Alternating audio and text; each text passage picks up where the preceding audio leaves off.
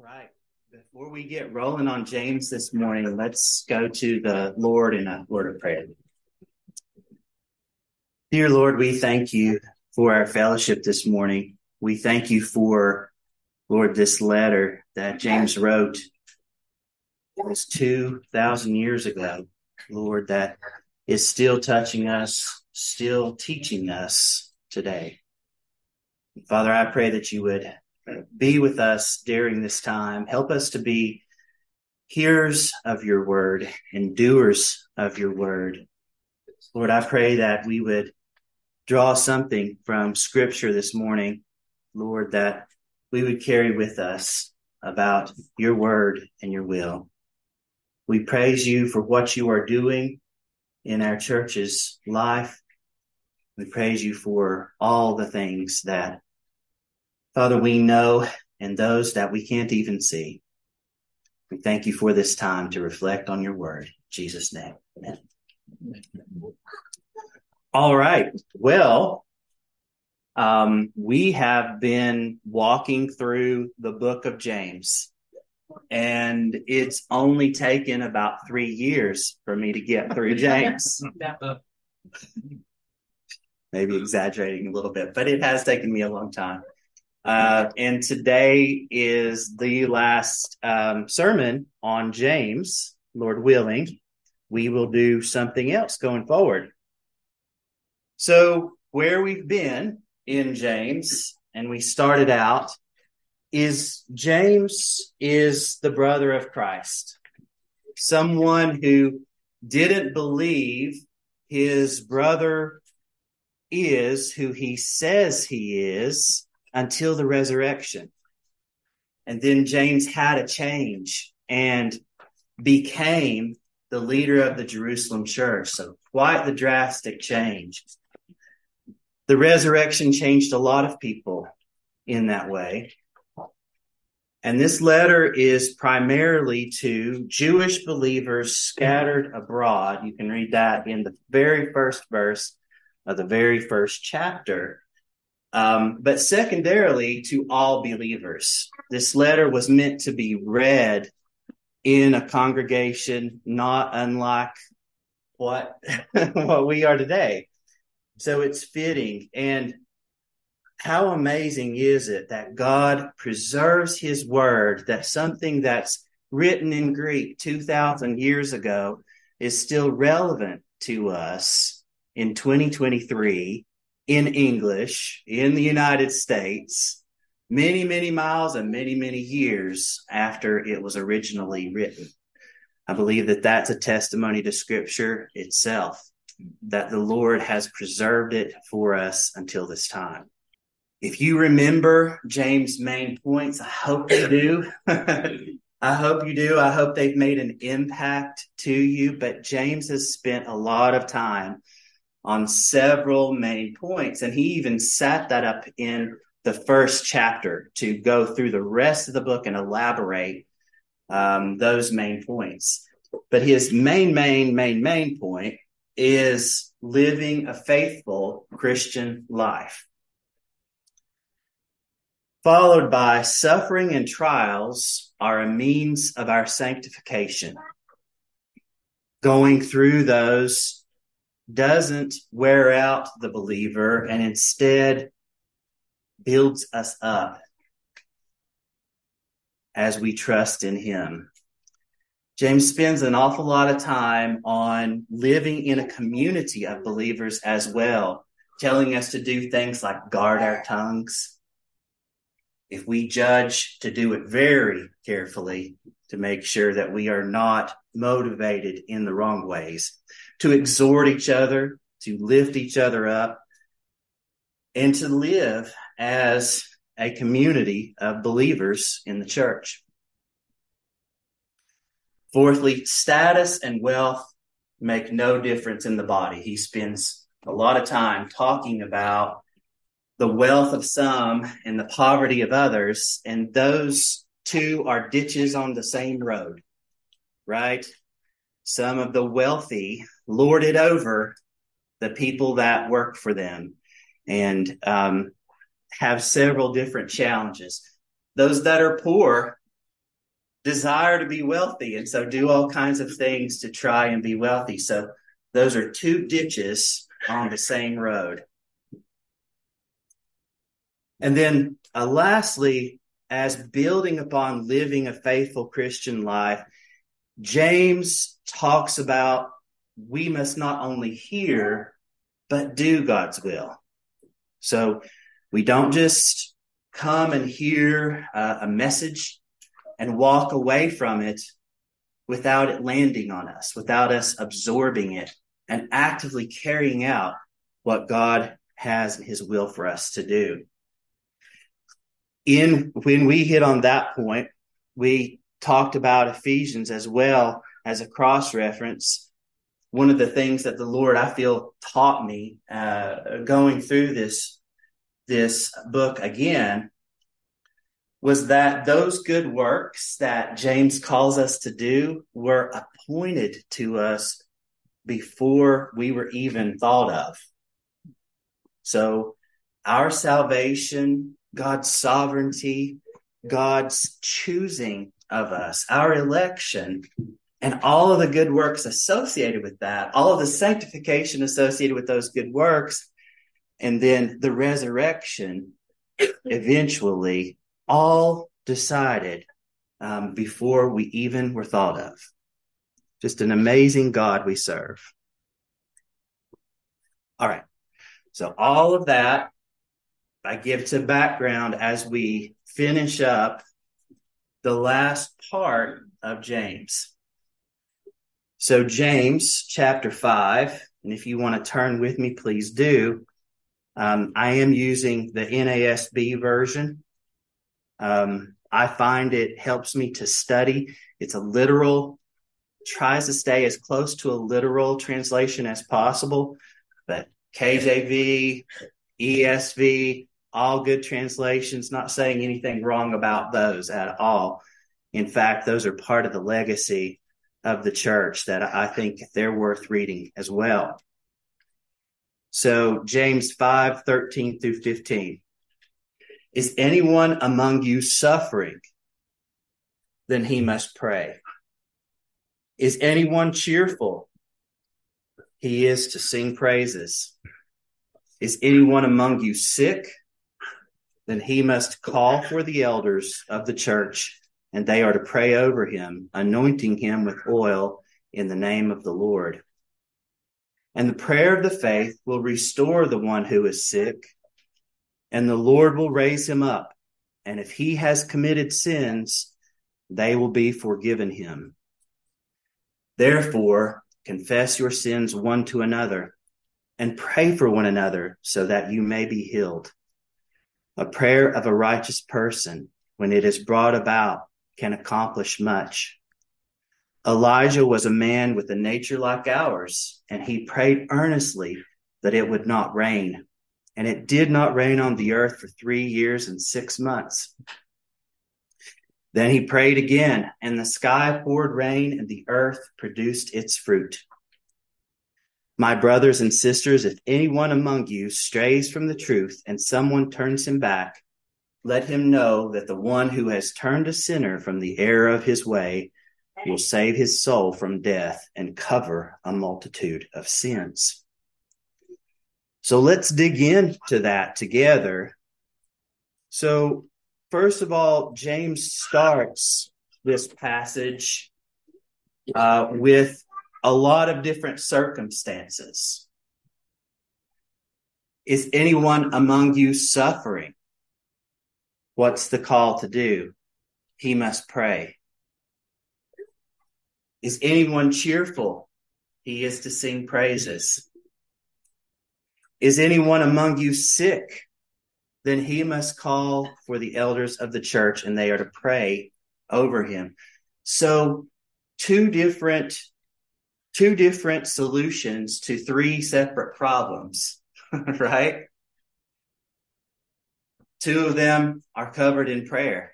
Suffering, pray. Sick, pray. Are you catching a theme?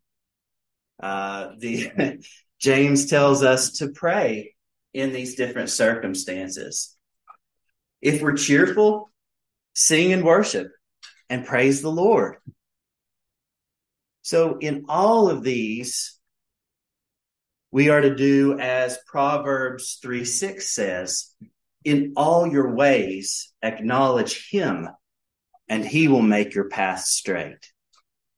So it's not some sort of mixture of human effort that is getting us through the suffering, that is healing us, that is praiseworthy. It's all turned towards the Lord and acknowledging him and what he is doing, not what we are doing.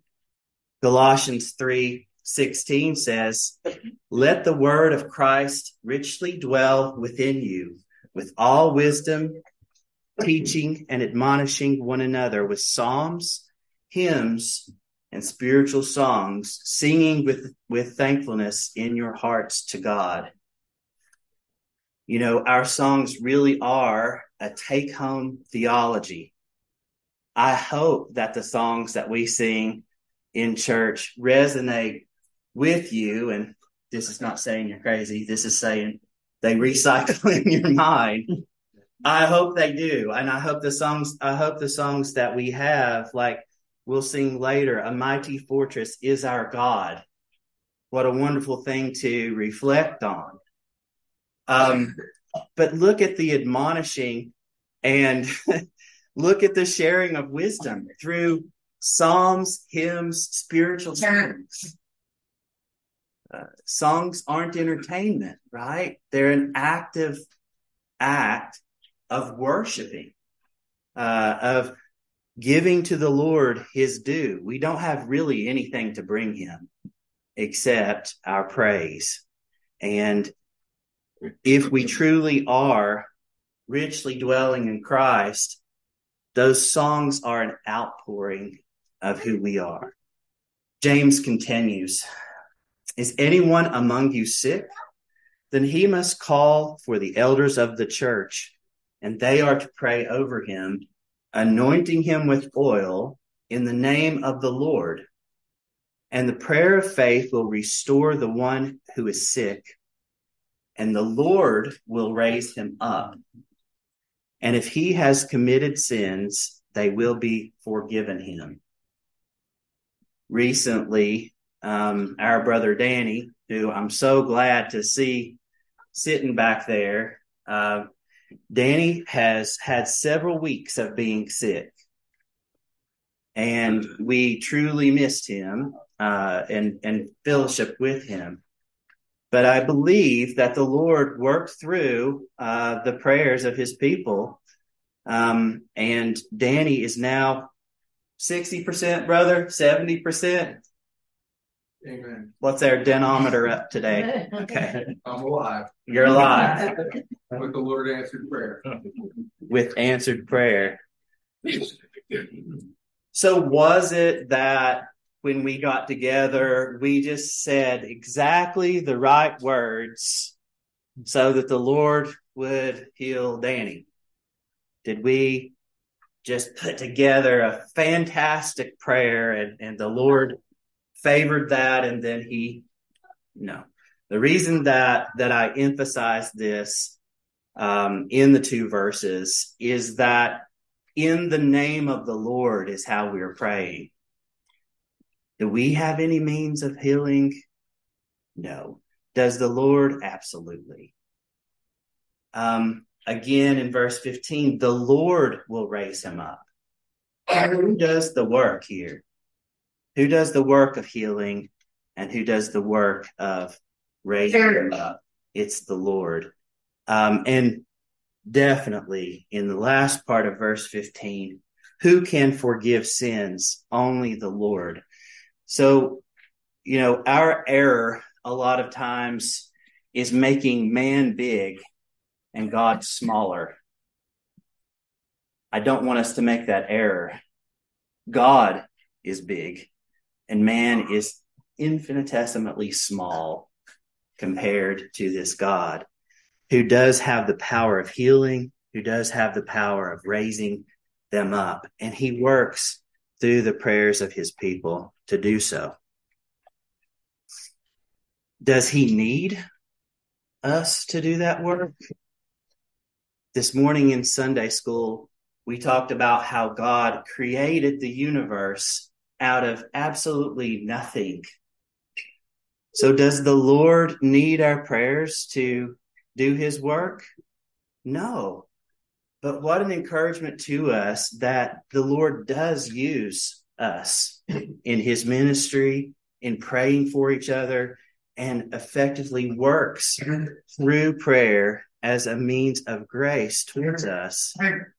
One of those things that we have that, honestly, think about that. We have this God who could create a universe out of nothing, and we're able to simply bow our heads and talk to him.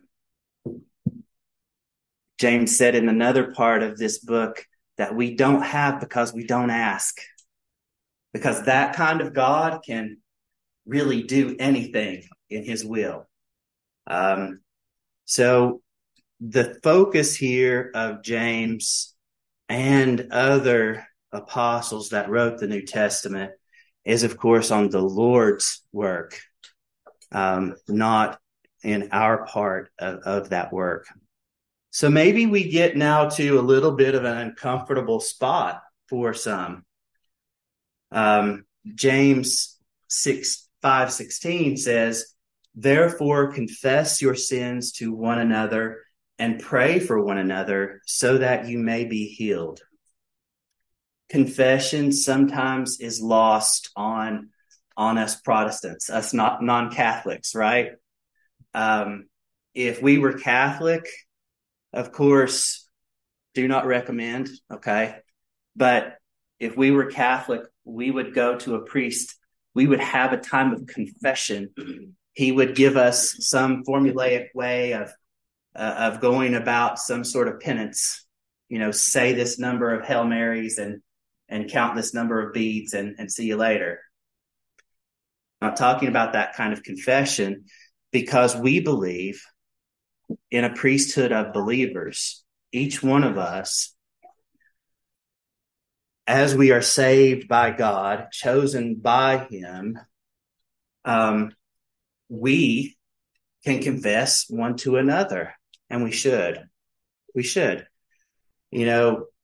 I've shared with a lot of the men and others with Rita about how difficult it's been for me at work lately to struggling with the temptation of worrying, about what the outcome is going to be. And so I've shared that with several others, and they have prayed for me. And I really appreciate that because the Lord has just given me a peace of mind that it doesn't matter what happens at work.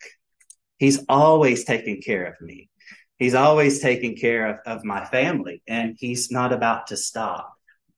And so the Lord has taught me through the past year not to get drugged down by circumstances. Even ones that say you may lose your job and source of income. That's right. Don't say you're going to lose the Lord and an almighty God who's right there with you. So I believe that's what this year has been. It's been having to rely on the Lord. And if something bad does happen with my job, so be it. I'm still blessed. The Lord is going to work through that. So confessing our sins one to another, accountability calls us to be vulnerable where we struggle or we fail God. So if there are struggles, please don't overshare. But if there are struggles that you ought to get with another brother or sister. You ought to talk to them. You ought to talk to your elders. You ought to talk to other people that are mature in the faith about what you're struggling with so that you may be prayed. Why? Not to have a tell-all, but because you are a reflection of Christ. How can you reflect him if you're not walking with him? and we're here. One of the biggest blessings that the Lord has given to us is each other. Other believers are here for just that. We're there to share scripture with each other, pray for each other, sing to each other, everything basically Sunday morning, right? So we shouldn't be scared to be vulnerable about where we're struggling or failing, because it's far worse to not walk in the light and walk in shame instead, and just try to skirt around what the Lord has convicted you about. So we're to have accountability towards each other, and it's difficult. But I believe that God has brought about healing because of some of those conversations. So let's be open to each other about that. He continues, and probably if we're going to remember one verse out of James, perhaps this is the part of verse 16 that most people remember. A prayer of a righteous person, when it is brought about, can accomplish much. And some of us grew up memorizing KJV. That's great. KJV is just as awesome of a verse as this, okay? And this says, a prayer of a righteous person avails much, I believe is what it says in KJV. Availeth. Availeth. Yeah, and the fervent prayer. Availeth, the fervent, yes. Fervent prayer. I love that language. You know, Shakespeare loved that language too. That's the English of that time period. But at any rate, let's not lose the point. The prayer of a righteous person, when it is brought about, can accomplish much. In what way are we righteous? So if righteous is a qualification of this prayer being effective, then how are we righteous? Through Christ. Yeah. Borrowed righteousness, right? We don't have any, so we had to go out and borrow some. And the way that happens is just like we sang in the song this morning. Did not intend for that song to line up with this, by the way. 2 Corinthians 5:21 says, he made him who knew no sin to be sin on our behalf, so that we might become the righteousness of God in him. So we don't approach God in our own righteousness. That's a good way to get struck by lightning, right? We couldn't possibly approach God in our own righteousness. We have to have the Lord's righteousness, Jesus' righteousness. He knew no sin, but became sin on our behalf.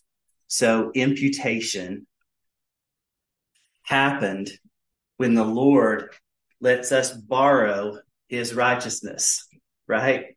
And that's the only way that we're able to be righteous or considered righteous. As James says, that's a qualification for this prayer to avail anything. So why pray? Especially a lot of us who believe in election, believe in predestination, believe in all of these things. If the Lord is sovereign and he has all of this together, why pray like it's going to change something? Well, few reasons. One is out of simple obedience. We're commanded to pray. It's not optional. You don't see Christians who don't pray. That's not a thing. Okay. It's a matter of obedience. Look at Matthew 6:9-13. Everybody knows this passage of scripture that's come within 20 feet of a church, right? Pray then in this way, the Lord says, Our Father who is in heaven, hallowed be your name. Your kingdom come, your will be done on earth as it is in heaven. Give us this day our daily bread and forgive us our debts as we also have forgiven our debtors. And do not lead us into temptation, but deliver us from evil. So the Lord Jesus is giving instruction on prayer. This then is how you should pray. The Lord didn't say, if you choose to pray, if that's something that you choose to take me up on, no, commanded, then pray then in this way. The Lord is commanding us and is good enough to give us clear instructions of how to pray. 1 Thessalonians 5:16-18 also says, Rejoice always, pray without ceasing, give thanks in all circumstances, for this is the will of God in Christ Jesus for you. Give thanks in all circumstances. Think about the man that wrote 1 Thessalonians. Shipwrecked, snake bit, thrown into prison, stoned. And this is a man that says, give thanks in all circumstances.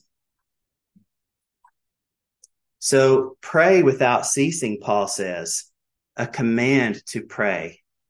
1 Timothy 2:1-2 also says, First of all, then, I urge that requests, prayers, intercession, and thanksgiving be made on behalf of all people, for kings and all who are in authority, so that we may lead a tranquil and quiet life in all godliness and dignity. So Paul urges Timothy, he urges that request, prayers, intercession, and thanksgiving be made. Clear, basic Christian instruction is that we are to be prayers. So number one reason we should pray is that we're commanded to do that. Number two, how does prayer accomplish anything? A.W. Pink said, prayer is not designed for the furnishing of God with the knowledge of what we need, but it is designed as a confession to him of our sense of need. Fancy way of saying, we don't have to tell God what we need. We have to know that we need God. Right? He already knows. Our prayer is in alignment with him. So privately or corporately, that's the case. James is a great teacher because great teachers like to give examples. Think about Jesus. He liked to give examples too, right? He liked to give parables and stories about what he was trying to teach. And James is referring to scripture here and says in verse 17, Elijah was a man with a nature like ours, and he prayed earnestly that it would not rain. And it did not rain on the earth for 3 years and 6 months. Then he prayed again, and the sky poured rain, and the earth produced its fruit. What preceded Elijah's prayers? What happened to Elijah before that prayer could accomplish anything? God chose him. God put his Holy Spirit upon Elijah. And through his prayer, the Holy Spirit accomplished what Elijah's prayer resulted in. So why did the Lord work through Elijah's prayer to accomplish his will? Think about it. Elijah was God's mouthpiece. And we've been, consequently, we've been, or coincidentally, that's one word I wanted to say. Coincidentally, we've been studying 1 Kings and 2 Kings. And in those books, we see Elijah being the mouthpiece of God and starting to be recognized as the mouthpiece of God, not just to Israel and Judah, but all around. even the Phoenicians, the Philistines, the Syrians, all of the kingdoms of that time around Israel and Judah recognized Elijah as being the man of God. So, and Elijah didn't have a nice leather-bound 66-book canon sitting in front of him, did he? Elijah was declaring the word of the Lord straight from the source, and was seen as God's mouthpiece. So why would God use Elijah's prayer for his own glory? God was making himself renowned through the world. Who serves as God's mouthpiece now? The church. God has, does, and will work through the prayers of his people to accomplish his works. And as we privately pray in obedience, we express our dependence on God. We are aligning to God's will. So when Scripture says he will grant you the desires of your heart, that's true. When our desires become his. That's true, 100%. And as we pray corporately together, we align together. And as a body, we say together, we trust in you, Lord, and we thank you for what you've done and are doing. Lastly, my brothers and sisters, if anyone among you strays from the truth and someone turns him back, let him know that the one who has turned a sinner from the error of his way will save his soul from death and cover a multitude of sins. James' last instruction is to the church regarding wayward sons and daughters. If anyone turns from the truth. So this folds right into what he said about confession previously, right? That if we have a culture of confessing our sins one to another, then those conversations become a natural part of who we are, right? When someone gets out of that fellowship and starts getting isolated, that's when he starts to walk away from the truth. So James' instruction is to go after that person. Go after that friend of ours who is discouraged in her faith. Go after that family member who has turned away from the truth. Because overall, again, if we're representing Christ, then we want everyone to be marching towards the beat of his drum, right? The longer we delay, a lot of times, the more difficult those conversations are. It's not biblical, but the saying bad news doesn't get better with age is absolutely true. It doesn't improve. So we don't need to delay about those conversations and having those difficult times where we do share with folks, hey, we observe this. Is that true? You know, brother, I heard you say X. Did you really mean that? And having those conversations and having the courage to be confrontational yet loving towards someone is a difficult balance to strike. But the Lord gave us the right way to go about that confrontation. Matthew 18:15 through 17 says, now if your brother sins, go and show him his fault in private. So this starts out privately. If he listens to you, you have gained your brother.